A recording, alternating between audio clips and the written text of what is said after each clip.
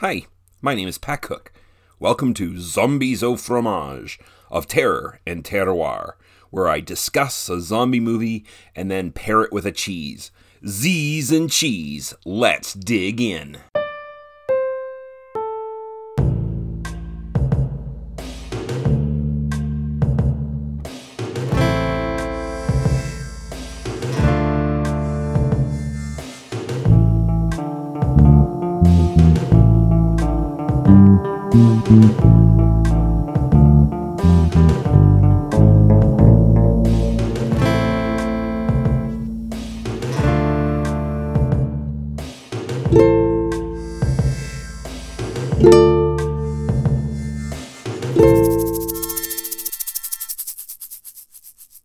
Oh, have I got a treat for you today. 1985 was a great year for zombie movies. There was Day of the Dead, from the godfather of the zombie movie, George Romero, plus Return of the Living Dead, which is almost as influential in zombie lore as the original Night of the Living Dead. And as a special treat, today's movie came out that year too. Today, we are looking at Reanimator. I chose this movie because I heard this week of the death of Stuart Gordon, the director of Reanimator. I hadn't quite decided what to do for my next movie. Usually I use a complicated algorithm made of complex metrics and statistical analyses to choose my next movie. No, I don't. I just wanted to watch something more visceral and goofy than my previous movie choice, Maggie. I liked Maggie just fine, but I started this podcast to discuss zombie movies, not dramas with a hint of zombification in it. Zombie movies don't have to be bloody rampages like Brain Dead, aka Dead Alive, though they're fun. Zombie movies can be insightful commentary on culture, like Dawn of the Dead, 1978, or Shaun of the Dead. They can be witty or character-driven, like Zombieland. They can be intensely claustrophobic, low-budget thrillers like Wreck, that's R-E-C. Or they can be dramatic, like Maggie.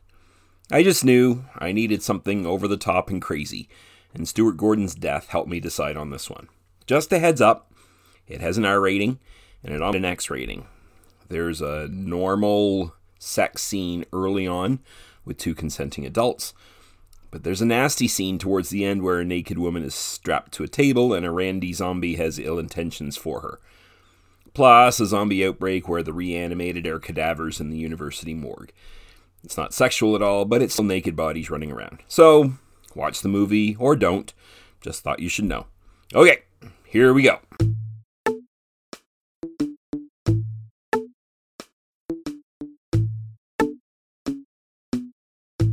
This movie is loosely based on the story Herbert West, Reanimator, by H.P. Lovecraft.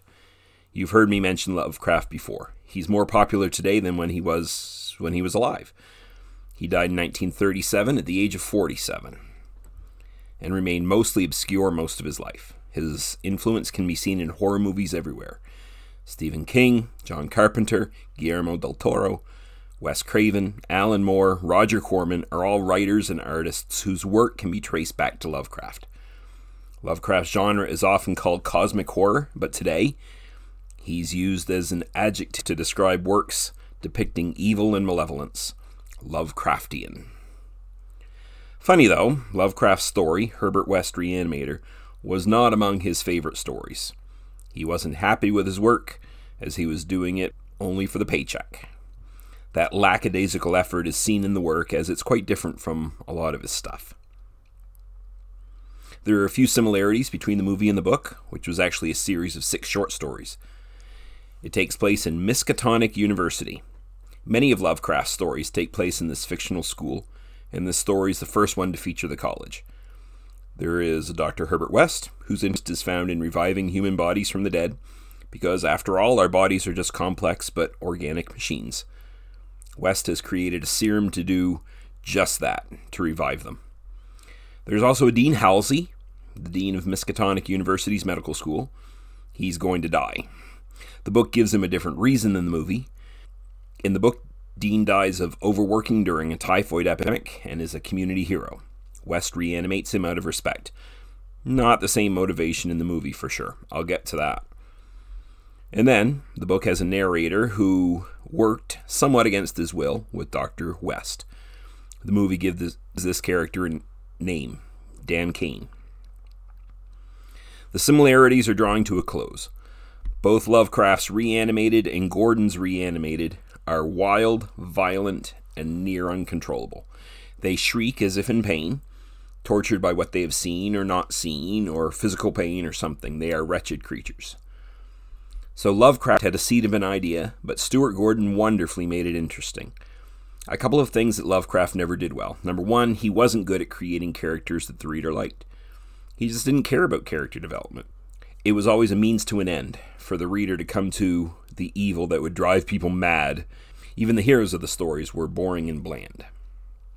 And number two, and this is related to what I just said, he didn't care to write about human relationships either. Not love, not sex, not passion. Those themes rarely showed up in his works. I haven't read all his stories, granted, though I work on a few of them every year or so. I think of my favorite story of Lovecraft's, The Shadow over Innsmouth, whose inhabitants had mated fish gods from the sea. Lovecraft also wrote a story called The Lurking Fear, which was adapted into a 1997 movie called Hemoglobin, which was shot in my hometown. It's a bad movie, but it's got my hometown in it. Anyway, The Lurking Fear essentially revolves around generations of a family who have inbred until they are grotesque monsters. That's all I can think of at the moment. If you've read any Lovecraft that could illuminate this discussion, I would love to hear from you. Email me at zombiesofromage@gmail.com. You can also find me on Facebook, Twitter, and Instagram. Anyway, Lovecraft didn't know a lot about healthy relationships. I don't think, and he didn't write any. In other words, the motivations in the movie would certainly not have been conceived by Lovecraft. But the relationships give the movie depth and meaning, so they matter. So here's one instance where the movie is better than the source material. So, Dr. Herbert West, who had been doing research overseas, arrives at Miskatonic University, eager to learn. Dean Halsey introduces him to Dan Kane, a budding student at the school, and Dr. Carl Hill, one of the professors there. West and Hill begin to butt heads immediately.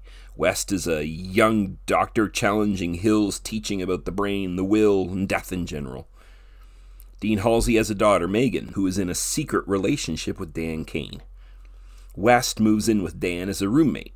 In the process, he finds out that Dan and Megan are sleeping with each other, a fact that he uses as leverage to keep Dan quiet about the crazy experiments that West is doing with a glow-in-the-dark serum and dead creatures. Meanwhile, Dr. Hill, Dr. West's nemesis and Dean Halsey's good friend, has a thing for Megan Halsey. This is a really creepy thing. There's a real-life age difference between the actors of 22 years, probably a similar one in the movie. Plus, his buddy's daughter? No thanks. The four main roles are an intricate interweaving of relationships and motivations, but apart from that, the plot's pretty straightforward. West has moderate success in reviving Dan's cat from the dead. We assume that West was not lying when he said that he just found the cat dead and he didn't kill it.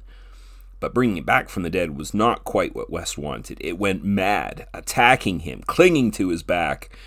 Think of the National Lampoon's Christmas Vacation scene where the squirrel that jumps out of the tree is running around on Clark Griswold's back. Well, that same kind of thing, except picture a dead cat clinging to a doctor's back running around in the basement. Dan and West manage to kill the cat again, and then West brings it back to life again with his serum, making Dan a believer.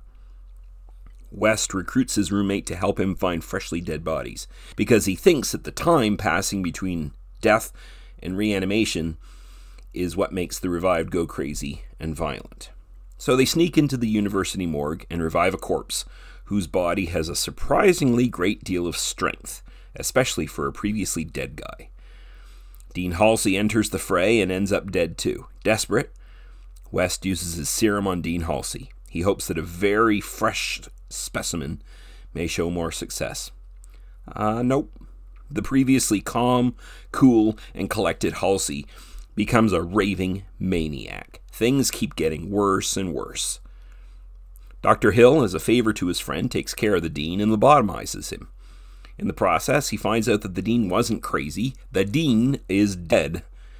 And he realizes that Dr. West has done it. Hill tries to blackmail West because a discovery like this is huge. West fights back and nails Hill with a shovel. And then he takes the shovel blade and cuts off Hill's head. Decapitates the guy. Now, storytelling is a funny thing. The audience has not been rooting for Hill all this time, and we're still not. Meanwhile, West is abrasive, manipulative, and impulsive, and yet the audience doesn't hate him. It's like watching a car accident or watching the coronavirus numbers rising daily. It's hard to turn away from such a train wreck of a guy. You keep thinking, oh no, he shouldn't have done that. But you never really watch this movie and think that West is the villain of the tale. Not the hero, but he's not the villain. So, because West is a scientist, he experiments. He injects both the severed head and the body of Dr. Hill with his reanimation serum. And it's at this point that the movie becomes a comedy. I mean, it's been a little silly up until now. It's been, in the words of one reviewer, absurd. But when the body rises up from the floor without a head, while the head is sitting in a tray on the table, well, it jumps into comedy mode. The body, taking orders from the head via telepathy or something, knocks West out cold. And the undead Dr. Hill becomes a monster. I mean, he was a creep before, but now he's a real monster. So the body of Dr. Hill carries away the head of Dr. Hill. And he carries away West's serum. And he carries away West's notes also. Hill does brain surgery on other cadavers and gains telepathic mind control over them too.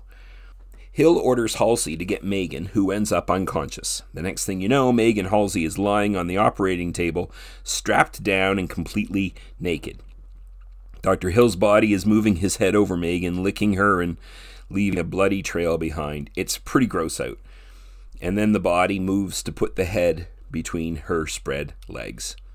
This scene is mentioned in the 1999 film American Beauty, where two of the characters who are high on pot are remembering this nutso scene.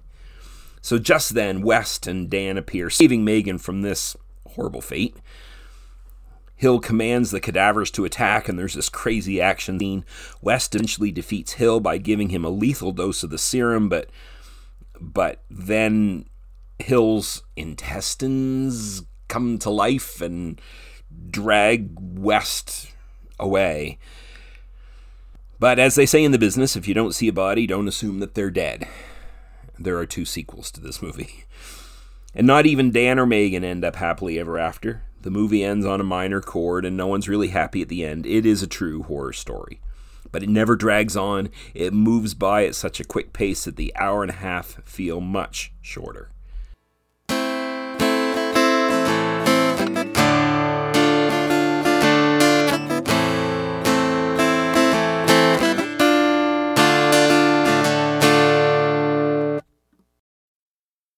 The website Rotten Tomatoes writes this about Reanimator. Perfectly mixing humor and horror, the only thing more effective than Reanimator's gory scenes are its dry, deadpan jokes. The absurdity of the movie carries the humor, like the hypothetical note, "Cat dead, details later," or the cat on West's back, or the lumbering, clumsy body trying to take orders from a severed head, or West getting frustrated that Hill's severed head isn't sitting up in the tray. Oh man, this is a mighty fun flick. Jeffrey Combs makes a great Herbert West. He's a crazy character, and Combs could have been ridiculous with him, but he carried a weight and intensity that made you like West in spite of who he was and what he was doing. He's become a legend in the business, Jeffrey Combs has. He's performed in dozens of horror movies. He's played H.P. Lovecraft himself and starred in several Lovecraft-inspired movies. He's played 9 characters in the Star Trek universe, becoming the first actor in Star Trek history to play 2 unrelated recurring characters in the same episode, the Vorta clone Weyoun and the Ferengi Brunt. David Gale played the lecherous Dr. Hill. He reprised his role in 1989's Bride of Reanimator. I haven't seen this movie yet, but it hasn't gone down in history as a must-see zombie movie. He passed away in 1991. He made a very good villain. from the leers and the falsely compassionate gestures to the outright lust and abandon. Bruce Abbott, who played Dan, and Barbara Frampton, who played Megan, were also very good. They were serious, but not too serious. They are believable and honest, and they were both excellent performances.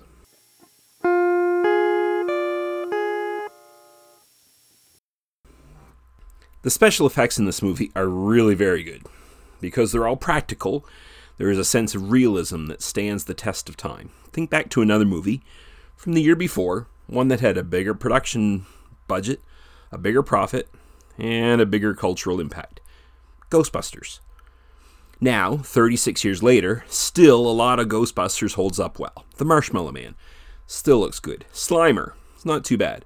The streams are decent. But think about what time hasn't been kind to. The dogs. Watching it now, the devil dogs are really hard to ignore. They don't carry any threat except for the growls. The dog in the bedroom when Rick Moranis throws the jacket on it, that was good, but that was also real.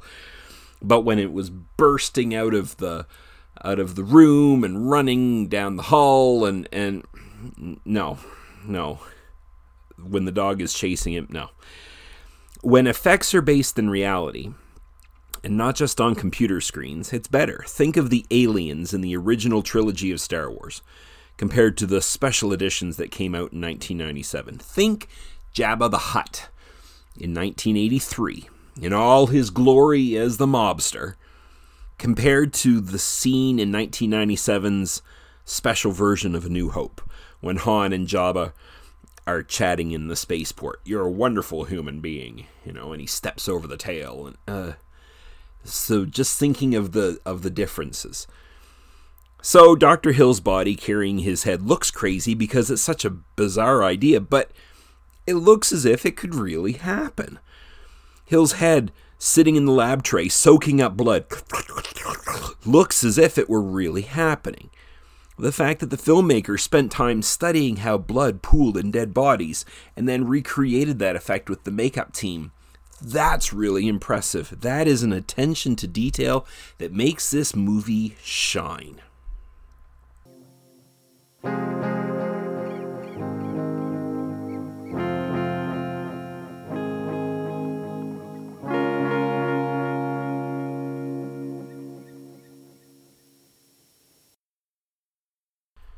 The score music is really, really good. Richard Band took 3.5 weeks to compose the score for Reanimator.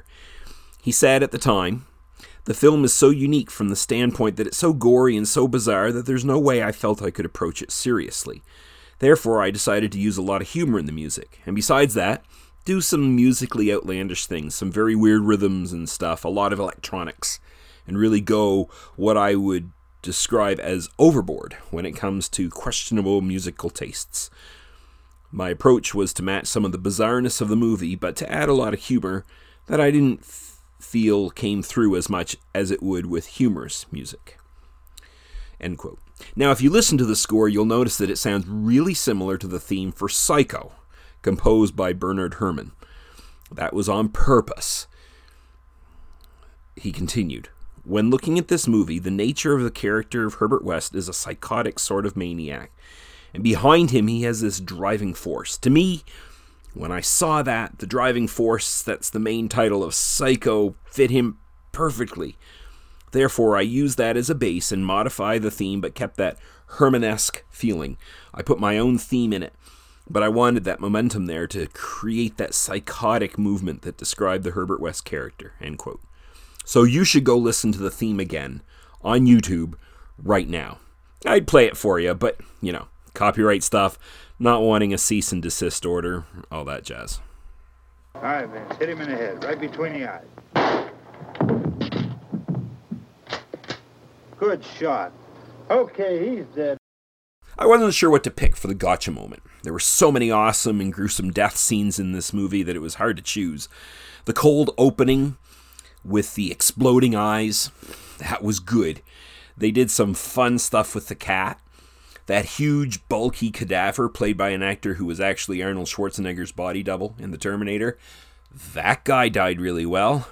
That was a really good death, actually. The electric bone saw cutting through the guy's torso was some pretty awesome special effects. But I'm going to lean toward the moment when the reanimated Dean Halsey places Dr. Hill's skull in his grip, and he pokes the eyes out, and he crushes the skull, and then throws it out of the room into the hall against the wall. That was really a clump of raw hamburger in a wig, but it was a good effect. So, cheers to Dr. Hill's head. Rest in peace.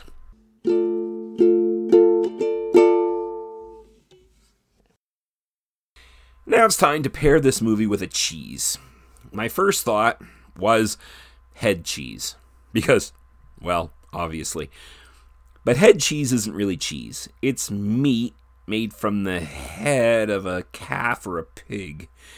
And since we're in difficult times and some foods are harder to come by these days, you know what? I'm going to be a good neighbor, and I'm going to leave that head cheese in the deli department so that others who appreciate it more will not have to go without it.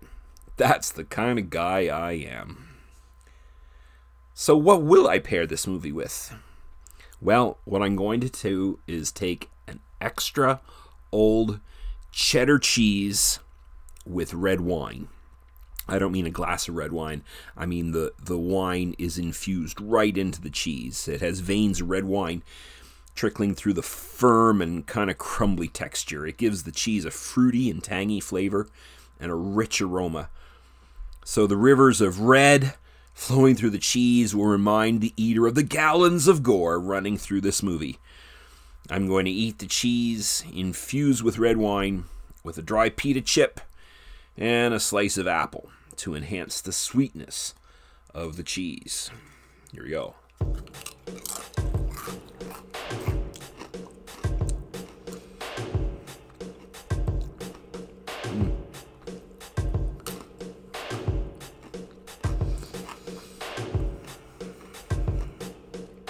It has a tang more than just the old cheddar. I mean, I really like extra old cheddar anyway. It's one of my favorites. But the red wine gives it just a little bit of a fruity, sweet flavor to it.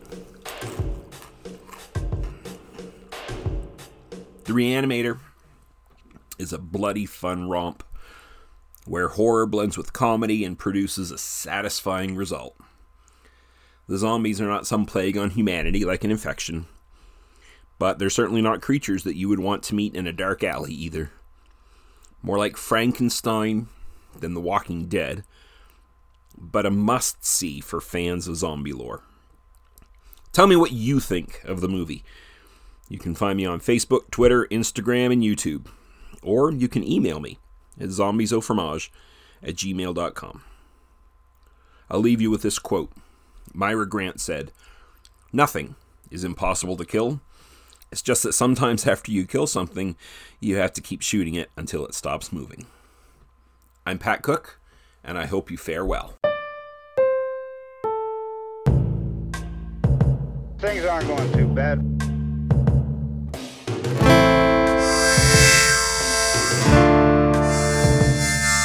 Yeah, they're dead. They're all messed up. If you had a gun, shoot him in the head. Are they slow moving, Chief? Shoot him in the head. They're coming to get you, Barbara. They're coming to get you, Barbara. We urge you to stay tuned to radio and TV and to stay indoors.